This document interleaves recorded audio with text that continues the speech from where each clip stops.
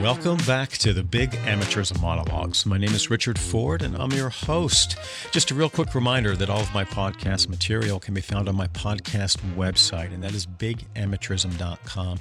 And I occasionally post resources that are relevant to an episode that don't appear on the third-party directories. And I'm going to do that with this episode as well. I'm going to put several links to some of the things that I discuss. All right, today is October 20th. 2022. And this is really a quick hit kind of episode. I've got a few things I just wanted to talk about because they came up, and then lay a little bit of foundation for a discussion about the lay of the land in Congress. And most of the things I'm going to talk about today are relevant to the NCAA and Power Five's monomaniacal campaign in Congress to get 3 sweeping federal protections and immunities that would leave athletes with virtually no legal or regulatory pathway to assert their rights going forward. But the first thing I want to talk about is really a timing issue, and it relates to this Johnson suit that's pending in the Third Circuit Court of Appeals. And I have talked about that suit quite a bit. It is under the Fair Labor Standards Act, and a group of athletes have sued the NCAA and their member institutions, claiming that their services as athletes make them employees for the purposes of the FLSA. I'm not going to go into the details of what that law says and how it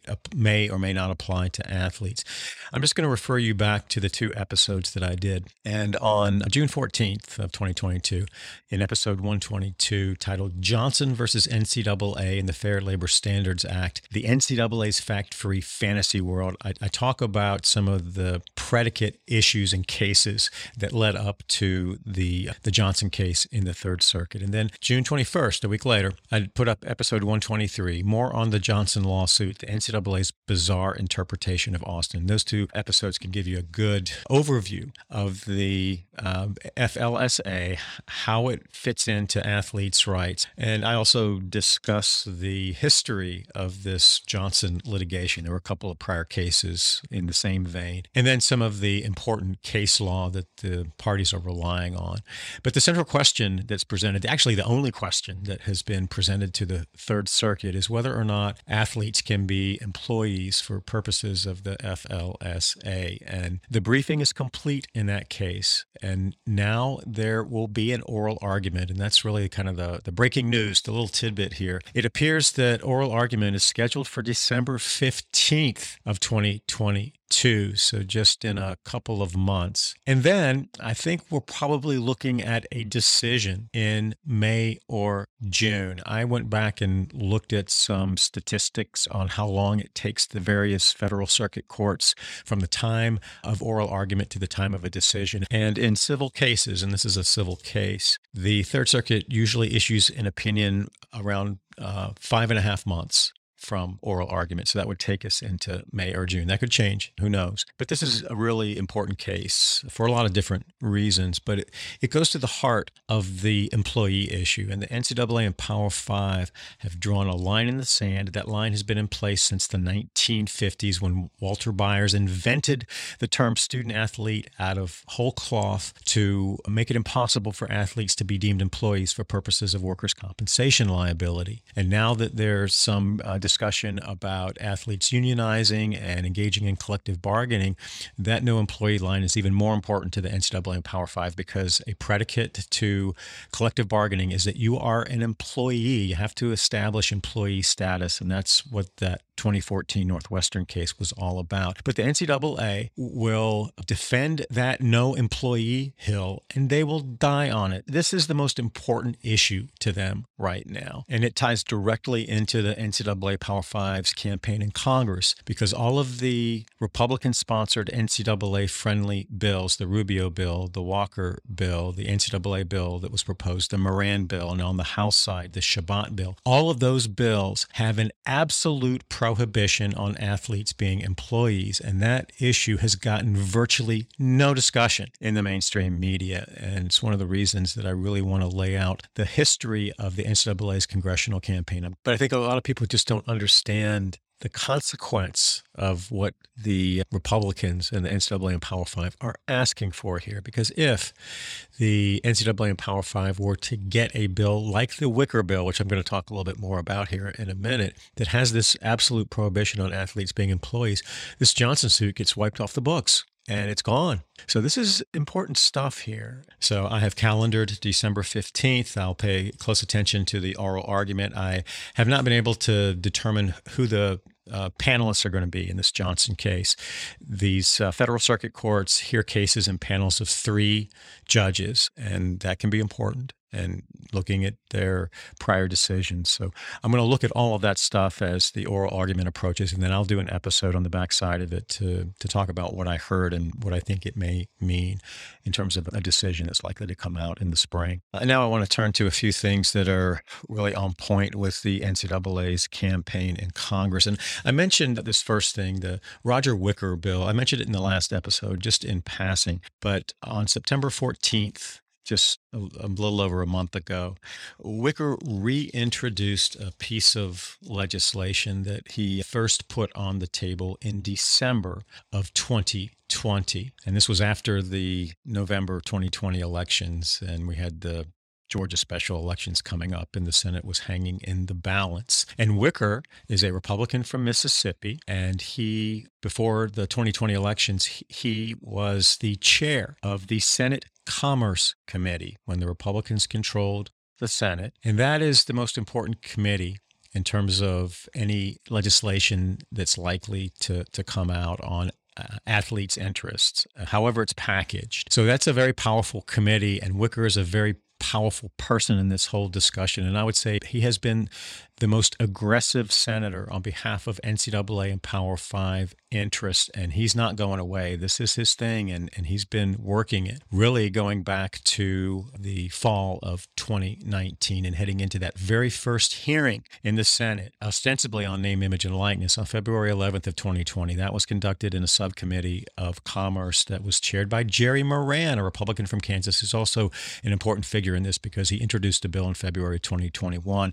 And both of the Moran and Wicker bills have the 3 death provisions. That's what I call them. The death provisions that would basically end the athletes' rights movement. And they are, first, the federal preemption of any state laws, name, image, and likeness or otherwise, that interfere in any way with the NCAA's compensation limits or their eligibility rules. If the NCAA and Power Five get that preemption, then all of these state name, image, and likeness laws just disappear with the stroke of a pen. The second thing, and this is so important too, the NCAA and Power Five want antitrust immunity from any federal or state lawsuits that challenge any NCAA compensation limit. This is the very same antitrust immunity that they tried to get from the United States Supreme Court in the Austin case, and they didn't shoot straight about their motivations there. But the reason they appealed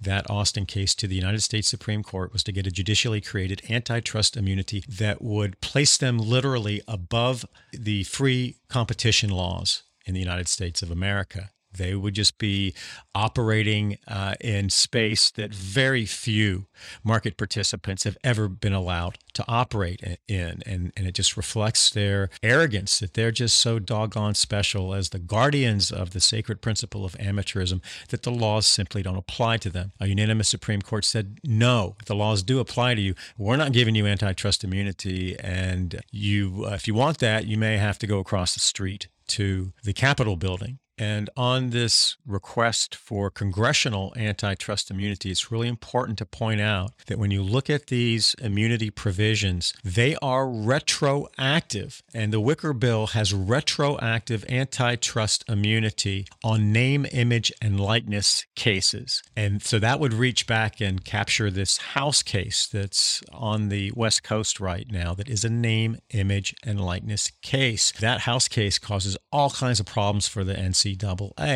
because there is a damages component there. And the thrust of that lawsuit is that the NCAA's compensation limits on name, image, and likeness caused financial harm to athletes who were subject to that compensation limit. Of course, that was relaxed with this interim policy. But if you believe all the NCAA's propaganda about this Wild West, out of control nil market, and these guys are making millions of dollars, and it's disguised pay for plays, disguised recruiting inducements, all this stuff, you would have to believe that there will be evidence of that in this House suit. And actually, some of those skies falling narratives hurt them in-house because to minimize damages, they would probably want to portray the nil market as very modest and that athletes aren't making that much and that this nil market's really been overblown.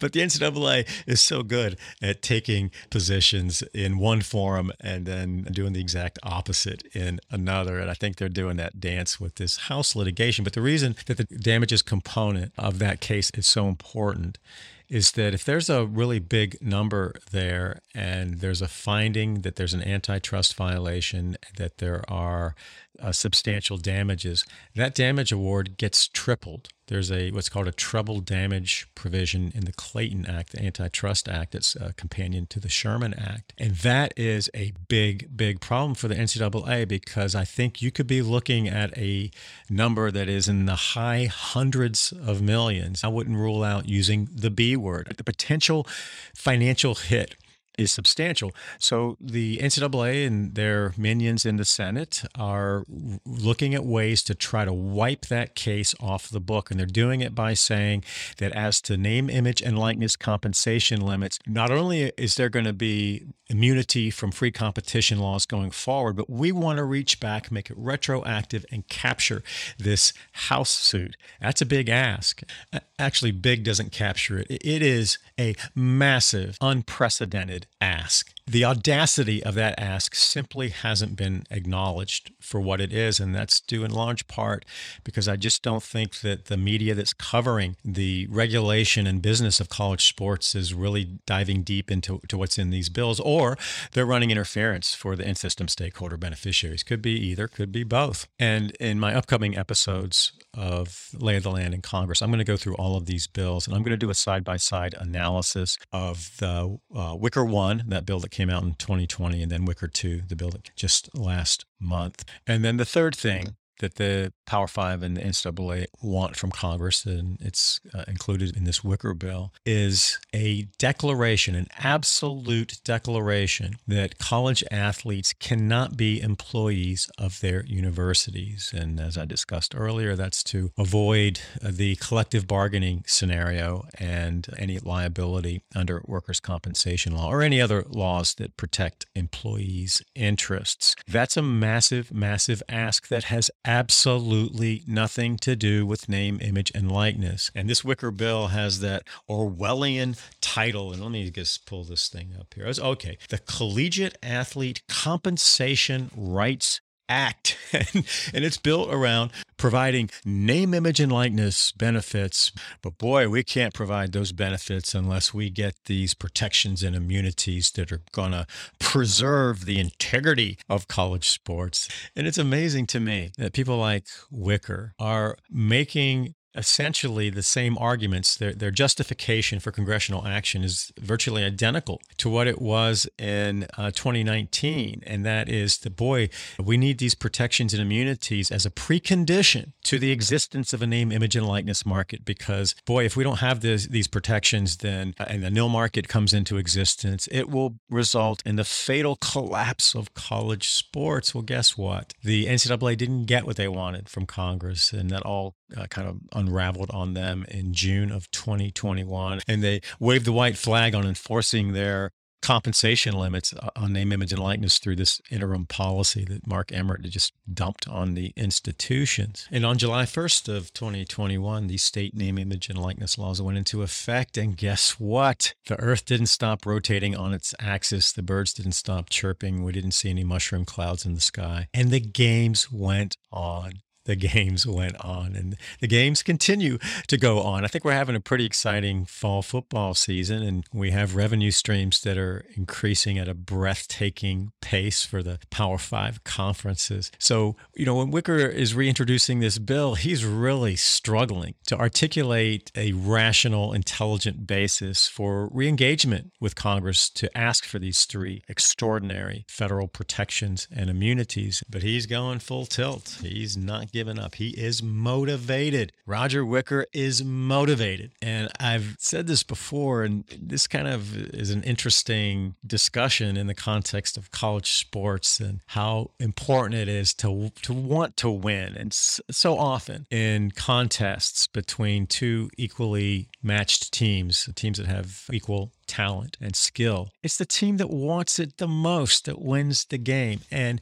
in this game, and I think that the politicians and the lawyers and lobbyists and spin doctors, they view this as a game. They get paid for playing this ridiculous, absurd power game inside the Beltway, and they want to win, and they are motivated. And I'm not sure that the athletes' rights advocates, those in the Senate, and then those outside of the Senate, and of course the athletes, are they as motivated as Roger Wicker is? That's really the key question going forward in this congressional debate. Who wants it more? And based on what I've seen, I don't think there are many people out there who want to shut down the athletes' rights movement more than Roger Wicker or Nick Saban or Greg Sankey, or pick your other Republican senator who's been carrying the water for the NCAA. This is a mission. They're on a mission. And Roger Wicker stands in stark contrast to Maria Cantwell on that point. After the Republicans lost control of the Senate, Maria Cantwell, a Democrat from Washington, takes over the chairmanship of the Commerce Committee. Roger Wicker moves to the ranking member. And Cantwell, she's interested in it in large part because Wicker is in her ear 24/7.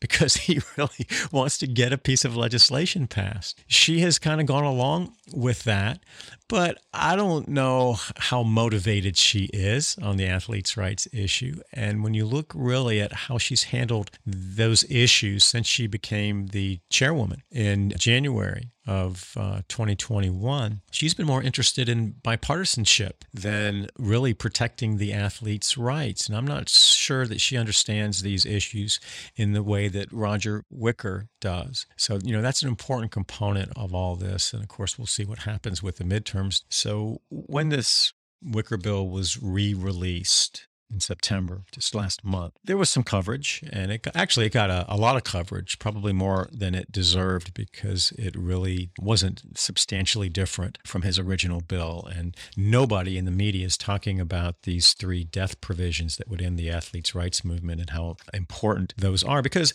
if these three provisions wind up going into effect, whether it's the Wicker bill, the Moran bill, what the NCAA had proposed, or Rubio, or some combination of senators, put those three crucial limitations in a bill, and that bill is passed, it doesn't matter what else is in the bill, because NCAA and Power 5 can do whatever the hell they want to. And in that episode on Mark Emmert's interview with Christy Dosh back, I think it was early September, I think it was September 10th or 11th, and I did an episode on that. And Macon Delharim, who was the former head of the Justice Department's Antitrust Division, who was in communication with Mark Emmert in January of 2021 when the NCAA had promised voluntary rules changes on nil, and there was this discussion about whether there were antitrust concerns. Delharim said that the NCAA's excuse that they didn't follow through on voluntary rulemaking because the Justice Department told them to stand down was simply false. That was a false statement and a false narrative, and he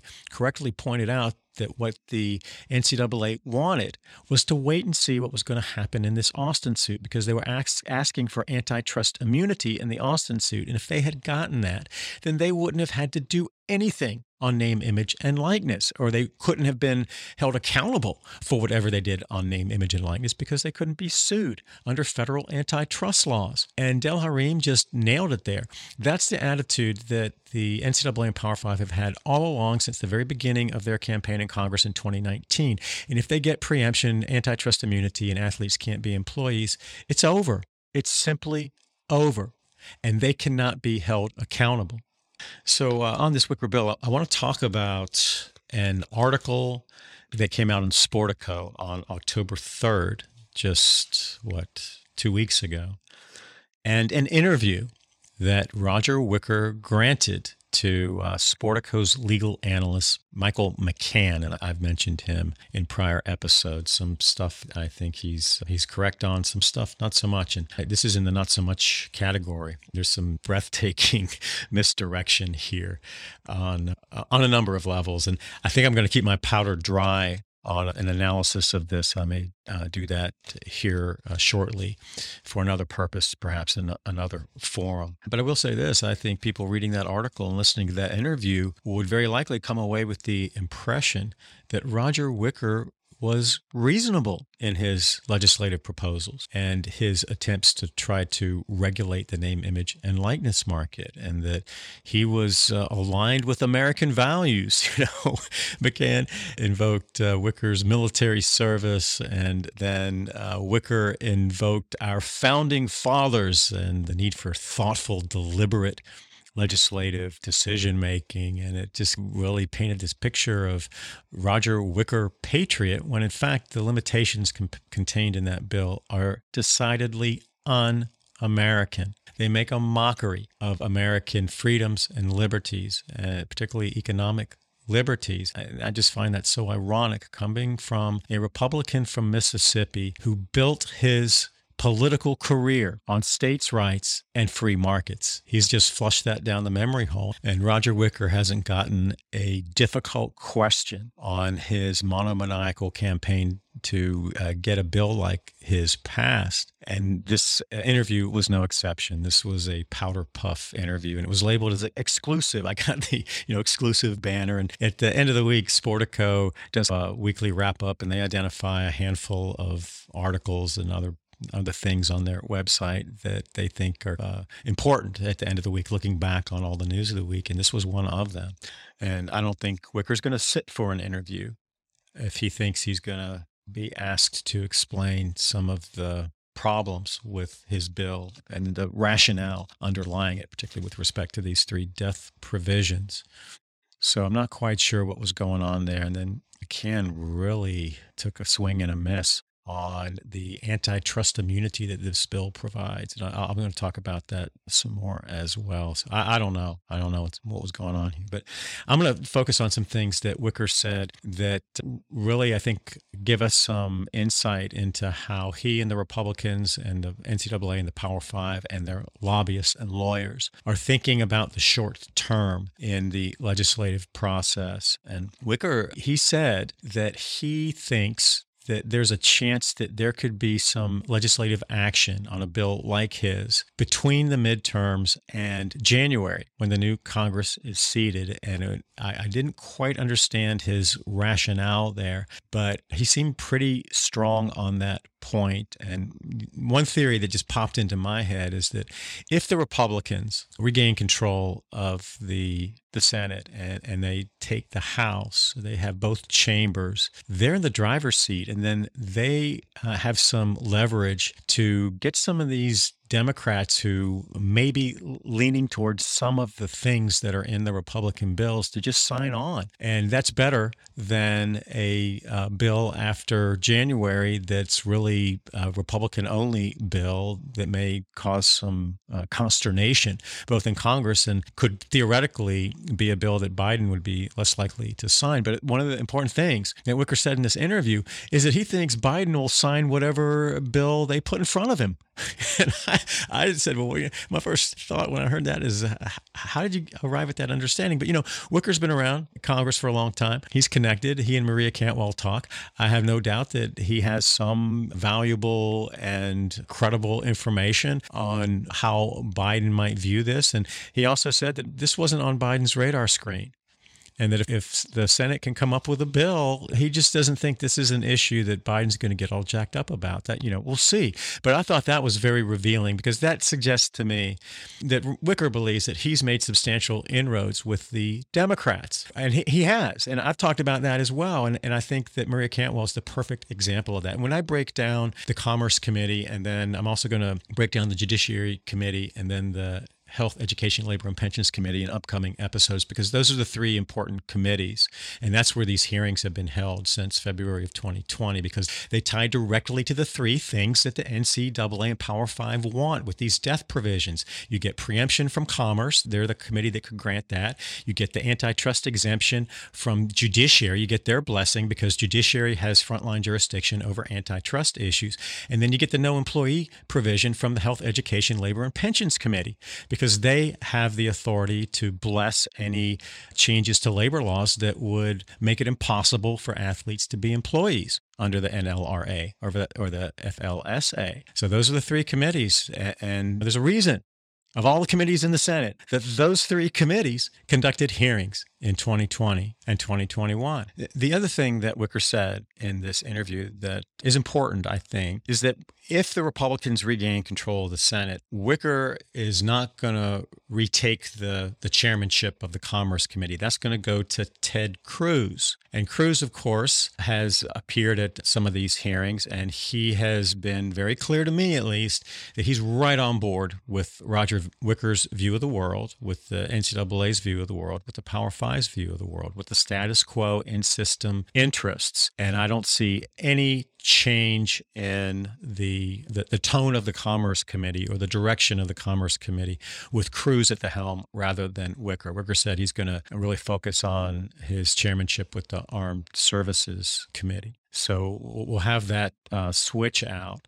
And he believes, of course, that if the Democrats retain control of the Senate, that Cantwell will keep her chair of the Commerce Committee. And then another thing he said, which I think it goes really to this motivation issue and how badly Roger Wicker and Lindsey Graham and Marco Rubio and Jerry Moran and now probably Ted Cruz and a lot of these Republicans, how badly they want to prevent athletes from having the same rights as other Americans. Because when the issue of the employee provision came up, and I guess I'll give McCann credit for this, he did ask Wicker about the no employee provision. And it's not surprising that he would do that, because when McCann testified in the Senate on June 9th of 2021, largely consistent with NCAA and Power 5 interests on preemption, he said, yeah, we need preemption. But he got a question from Hawaii Senator Brian Schatz on the relevance of this retroactive antitrust immunity, but also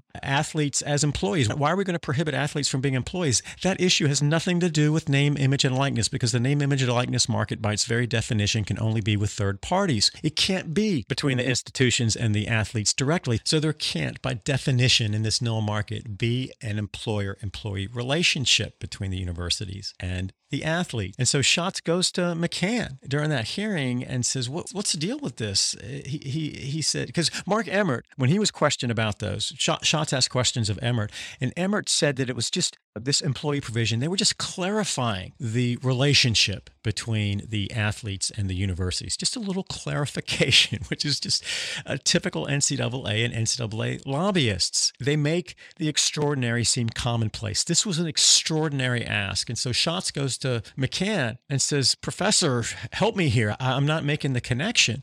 And McCann says, and he was trying to suck up to Emmert a little bit, well, with all due respect, Dr. Emmert. He said, look, it has nothing to do with name, image, and likeness, and it is a massive ask. That's how McCann characterized it, a massive ask. So McCann, in this interview with Wicker, he asks about that provision in a very benign way. He wasn't really challenging the wisdom of that provision or characterizing it as a massive ask and irrelevant to the name, image, and likeness issue. He was just asking a general question about it. And Wicker he bobbed and weaved. But he did say this, that if the Athlete's Bill of Rights or, say, the Murphy-Sanders Bill or anything that moves towards employee status, the Athlete's Bill of Rights would not confer employee status. It had a revenue-sharing component, but even that would not have resulted in an employer-employee relationship for the athletes. And that got pulled out, remember. Cory Booker pulled out the revenue-sharing component in his re-release. And I'm going to do a compare and contrast between those two bills as well in upcoming episodes. But the Murphy-Sanders Bill, which would come out of the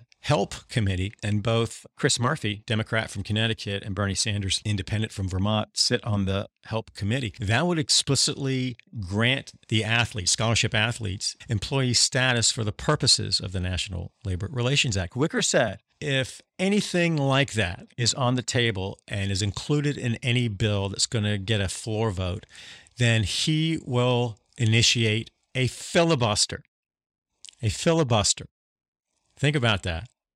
Filibusters should be reserved for really the most vital issues that are facing our nation. I don't think protecting the interest of a private nonprofit institution, the NCAA, or 5 market participants, the Power 5 conferences, all nonprofits, protecting their interests rises to the level of a filibuster. But what that comment speaks to, is how motivated Roger Wicker and his compatriots in the Senate are, and his compatriots in the SEC are. And I'm trying to imagine a scenario where the Wicker bill is on the table and there is nothing on health and safety. There's nothing on athletes' rights. There is no pathway to employee status, just this death knell to the athletes' rights movement. If that is the bill that's on the table, will Cory Booker or Chris Murphy or Richard Blumenthal, the athletes' rights advocates, or Brian Schatz, will they filibuster? Would they make it impossible for that bill to pass without a supermajority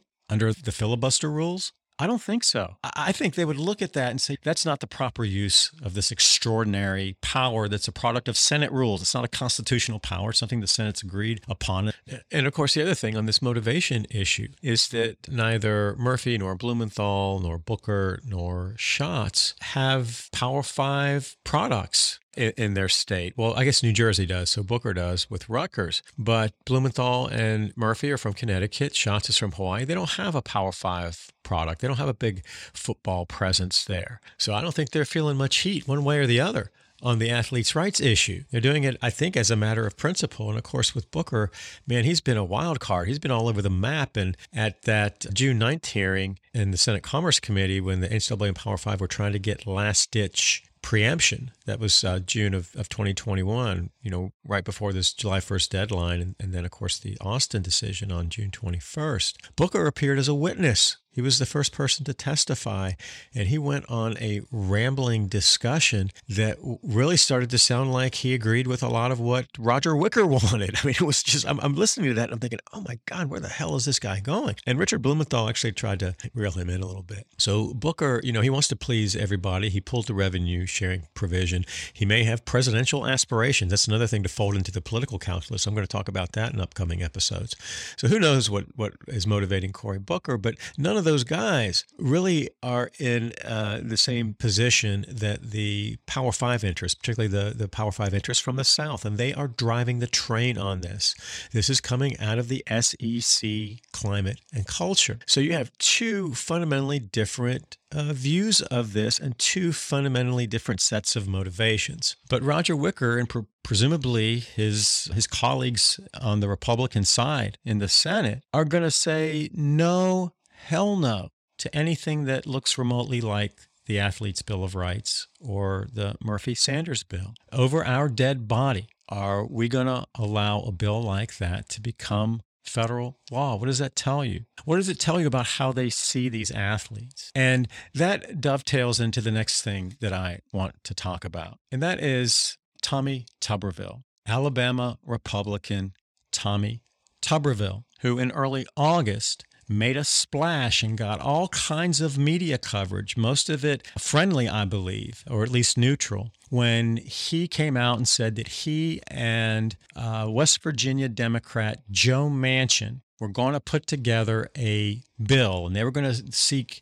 input from all the stakeholders. And I haven't looked to see what those stakeholders have said, if that's even publicly available, or who Tuberville and Manchin actually sent these letters to, but they're trying to put together some kind of legislation. And Wicker mentioned that in the interview, and that Tuberville and Manchin were struggling with that because they are realizing that there are some obstacles to getting a piece of legislation that both parties can agree upon. But Tuberville injected himself into the legislative fray on the athlete compensation issues. And the way that Tuberville was portrayed in early August was that he's just a reasonable guy who has some extraordinary insight because of his experience as a Power 5 head football coach. So, boy, we need to be listening to what he has to say. And his friend Joe Manchin, he understands this stuff. And, oh, yeah, so does Nick Saban. So they bring Saban into the discussion. And I guess I should also say that one of the things that I found very distressing about the McCann interview and his article is that he presented Roger Wicker and his proposal as sort of middle of the road, as compromise-oriented.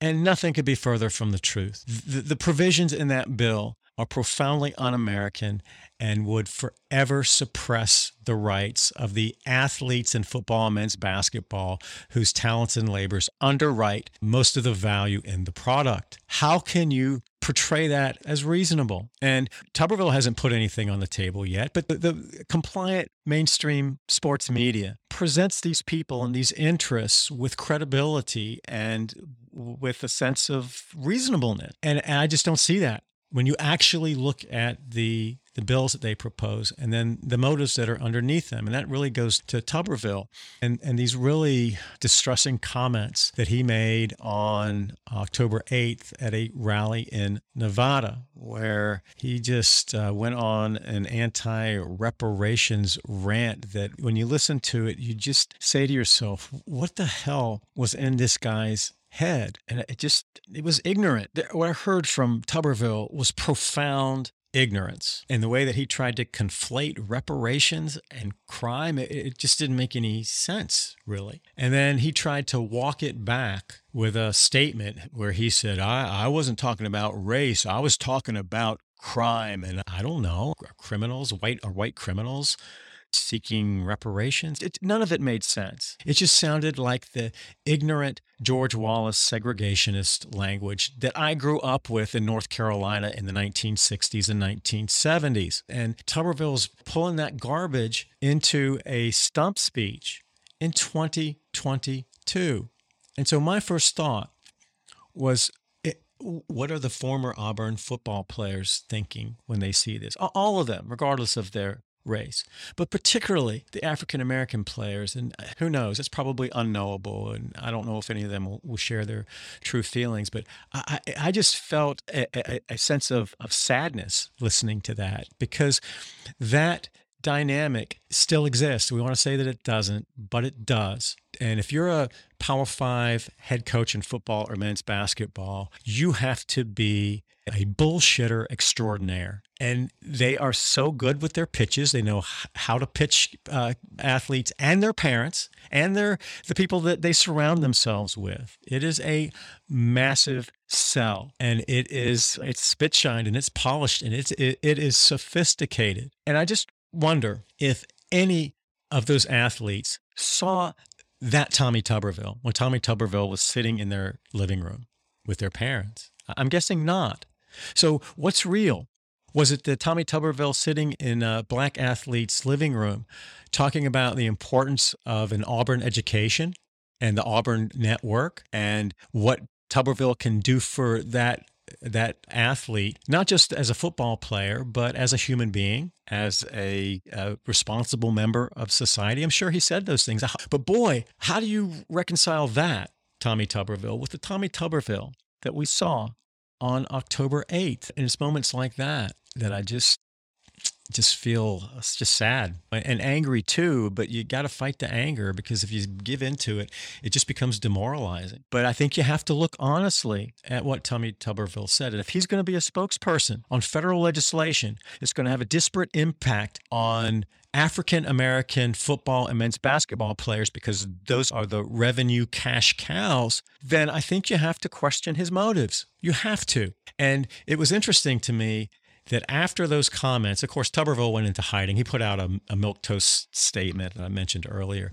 a few days later, but he didn't want to give an interview. And what was more revealing to me is that you had an avalanche of articles in the mainstream media. And I did a survey of articles, and there were very few that ever made the connection between those comments and his role as a former Power 5 head football coach. But he built his political career on the reputation he developed and groomed as a head football coach. And in Alabama, it was with his connection to Auburn, but he bounced around. There was a great article in The Guardian. They were really one of the only outlets that talked about Tuberville and those comments in the context of his role as a football coach in a market dominated by African-American athletes. And I'll link to that in the show notes on my podcast website, bigamateurism.com. And there were a few other kind of one-off mentions of that. But for the most part, those analyses were within the four corners of politics. And they didn't really look at Tuberville's roots and how he became a politician in Alabama and what he was running on, right? It was largely his fame as a former Auburn football coach. So you can't just dismiss the fact that's who he was when he was running as a politician, and then using that political power to talk about putting together legislation that's going to have a disproportionate negative impact on African-American athletes. You have to look at that. You have to talk about that. And there wasn't a single article in the sports media about Tommy Tuberville's comments. I just found that, I guess I shouldn't be shocked. I felt some shock. I'm like, well, I'm looking. I'm like, where are they? If there is one, send me an email. Send me an email and I'll take a look at it. But where were our reporters at Sports Illustrated and ESPN and The Athletic and Sportico saying, wait a minute, this is a red flag. And it's a red flag we have to pay attention to. And the reason that that's important is it goes to another narrative that I have been talking about since the beginning of my writing and my speaking on these issues. And that is that the power of the media interests that are directly connected to the financial benefits of big-time college sports, all of them. ESPN, who is directly involved as a producer of the product, and then there are also the media that covers it, but also the media outlets that aren't on the production side. They are head first into the big-time college sports trough, and they're feeding away.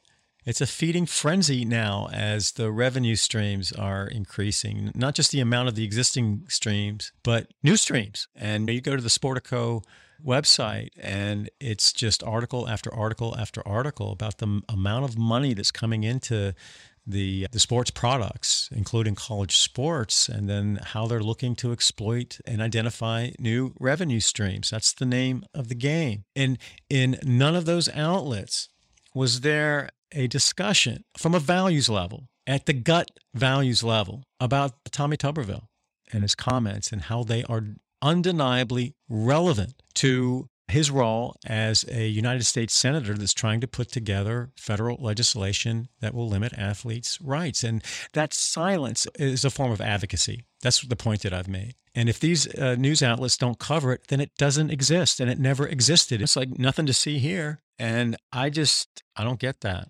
I just don't get it. So it's going to be real interesting to see if Tuberville and Manchin and Saban and Sankey and all the SEC and congressional voices there come up with a bill that is in the mold of the Wicker bill. And that's what it's going to be. And we know that. I don't think there are going to be any surprises there. But when we see a bill like that, the sports media is going to have to cover it.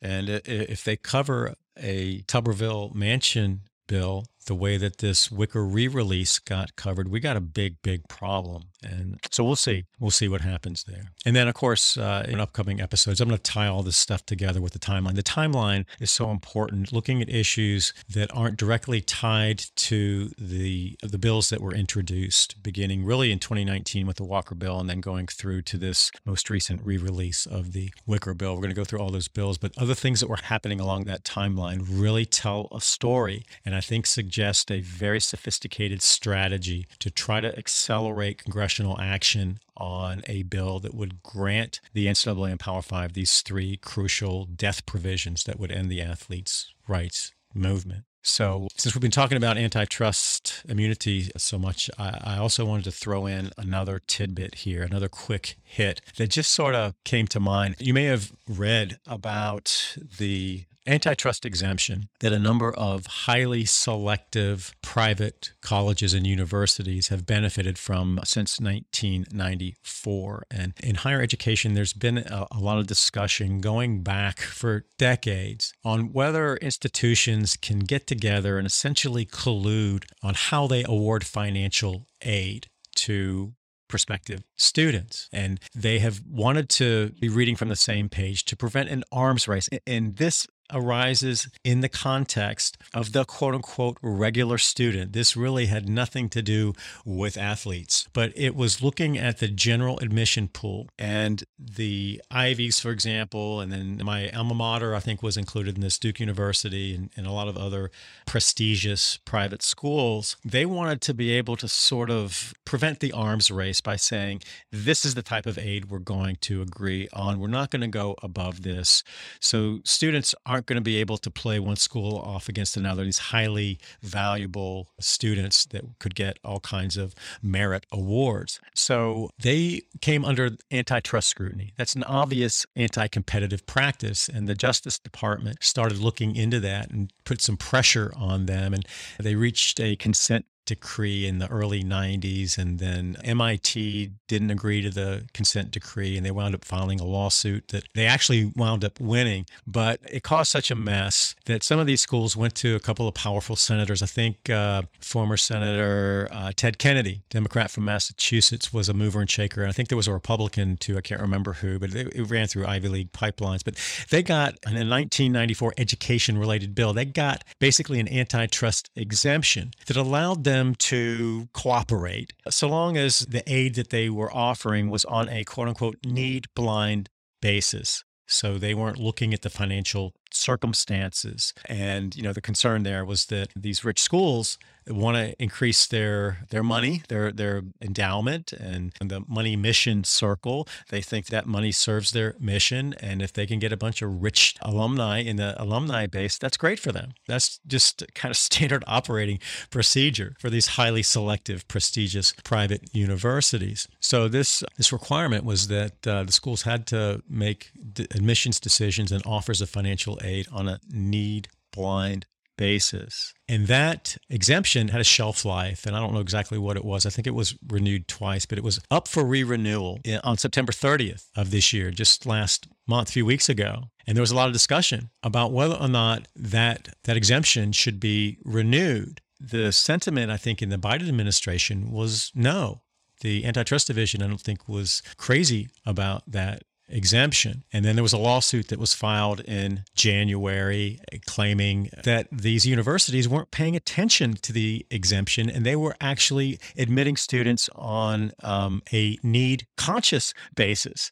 And the theory was that they so badly wanted the rich alumni that they would do anything to get these students whose parents were very well off. And that, combined with the really irrational acceleration in tuition costs, put students who really needed some financial aid in a real tough spot, because the cost of attendance was going way, way up, but the financial aid was capped through this collusion. And so they wound up having to pay more as tuition went up. But the athletic side of that got exposed. And all of a sudden, people started writing about, well, what does this mean for the Ivy League? Because Ivy League, remember, doesn't award scholarships. And the suggestion was that was a form of collusion that was a byproduct of this 568 exemption. And I guess it was. But again, that exemption really had nothing to do with sports. I don't think people were really paying attention to what was going on at these universities on the sports side, because that just wasn't the initial concern. So now you're seeing people talking about, wow, the Ivy League's going to have to offer some type of scholarship. They can't collude on no scholarships, because that's the same kind of price fixing that was going on for the general student admission population. So I don't know how all those issues are going to play out. And I may talk about that more as need be. But you're talking about a much different set of interests. And some of these articles talking about the impact on athletics were looking at the O'Bannon and the Austin suits and the decisions in those cases as controlling when it came to Ivy League schools. And, some of these schools that were benefiting from this exemption were Division III schools, like Emory University is a good example, very high level university. I think they compete at the Division III level. And Division III doesn't offer athletic scholarship. That's a scholarship limit. That's an anti-competitive practice, I guess, when you look at it through the lens of this 568 issue. So what happens there? And I think that may be overblown. I don't think Austin and O'Bannon really work. And what I think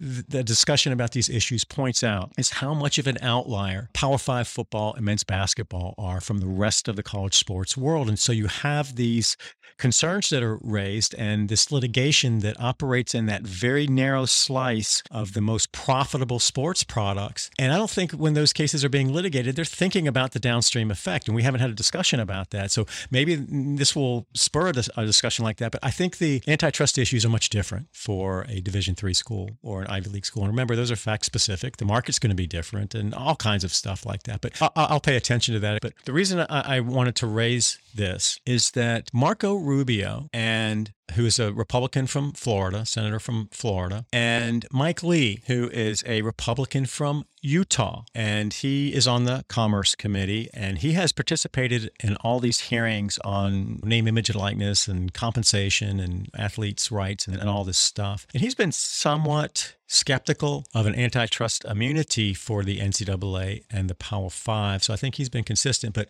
after this 568 issue came up and the question was on the table, does Congress renew this exemption? And they had this deadline of September 30th. So in a press release dated August 22nd, 2022, Rubio and Lee issue their thoughts on this 568 antitrust exemption. And the title of it is Rubio Lee urged DOJ to investigate antitrust compliance, restore competition in higher education. And I just want to read a little bit from this because this is so important. So this release says, America's antitrust laws prohibit exactly this kind of anti-competitive behavior and are premised on the bedrock principle that a free competitive market delivers the best possible outcomes for consumers. Our higher education system should be no exception. Without competition among universities, prospective students are denied the wealth of benefits that flow from a free market. Whatever the case for granting the 568 exemption in 1994 may have been, the facts now cause us to question whether it is still warranted. In effect, the 568 exemption sanctions price-fixing agreements between competing universities and eliminates any incentive to reduce their cost of attendance through competitive financial awards to students. Unsurprisingly, the result has been artificially inflated costs of attendance, higher student debt, and a distorted higher education market that is increasingly accessible only to the wealthy. In fact, since the exemption was enacted in 1994, the endowment of 17 universities that utilize the exemption have ballooned from approximately $21 billion to $233 billion. As such, we request that the Department of Justice promptly investigate whether any academic institutions have violated the antitrust laws in their coordination of financial aid awards, whether before or after expiration of the 568 exemption, and help restore competition in higher education. Wow. How do you disagree with that?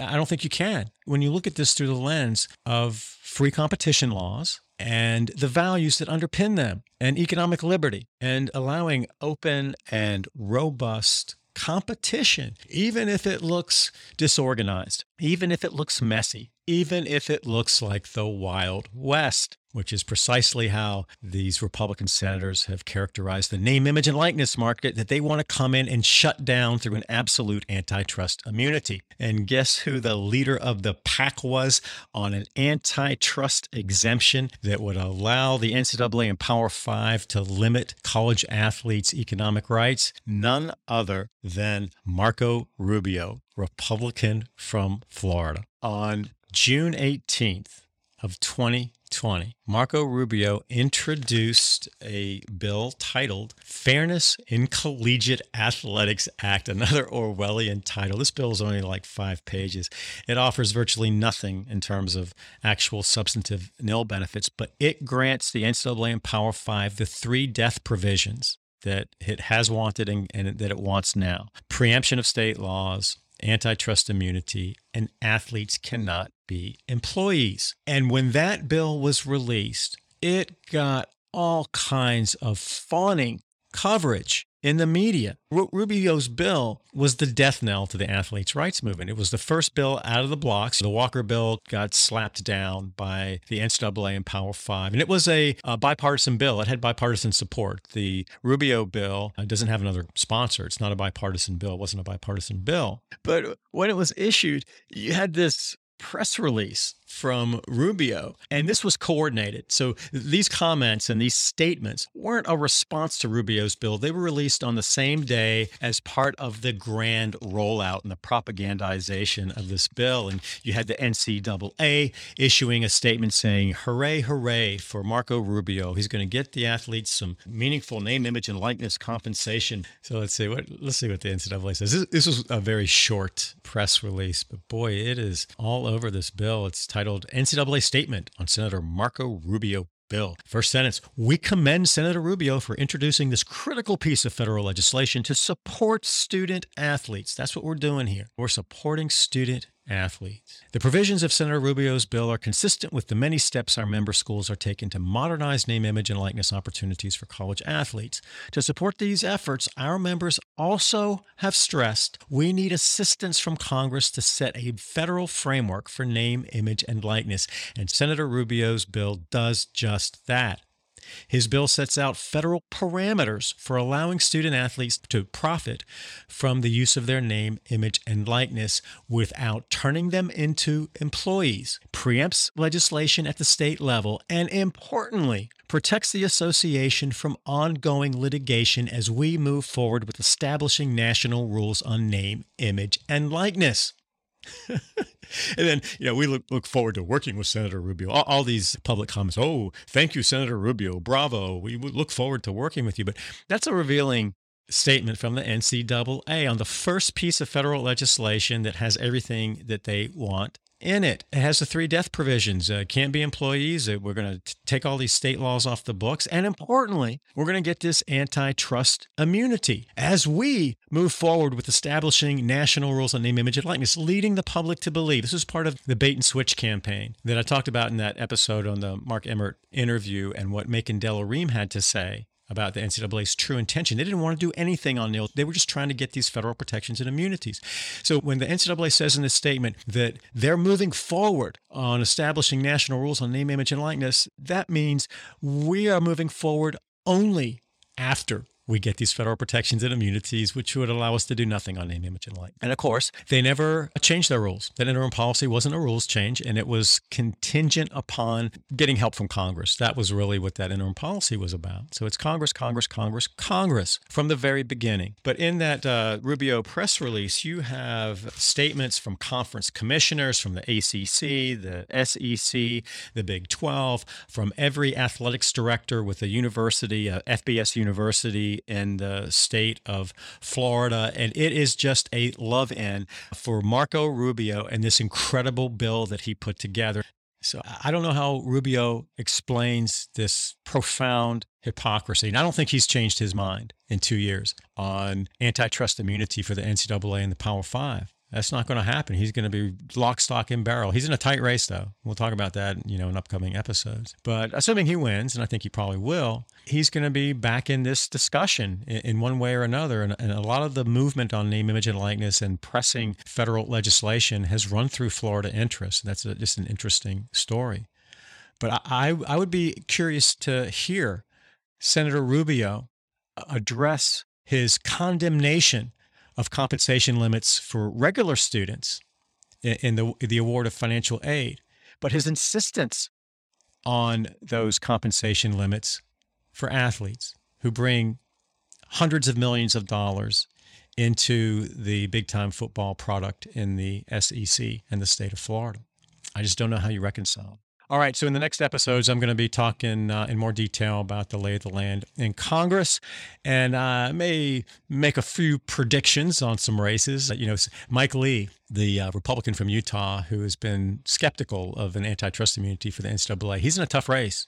So we're going to look at what the after scenario might look like if some of these seats change over. We're also going to look at Georgia. Raphael Warnock, Democrat from Georgia. He sits on the Commerce Committee, and he's in a bizarre race with Republican Herschel Walker. And one of the scenarios, this is kind of a Groundhog Day scenario, is that we are looking at the Senate hanging in the balance yet again with the Georgia special election. So we'll talk all about that stuff. But I just want to close this thing out, and I want to thank you so much for joining. It's always an honor and a privilege to have you, and I hope to have you back for the next episode of the Big Amateurism Monologues. Take care.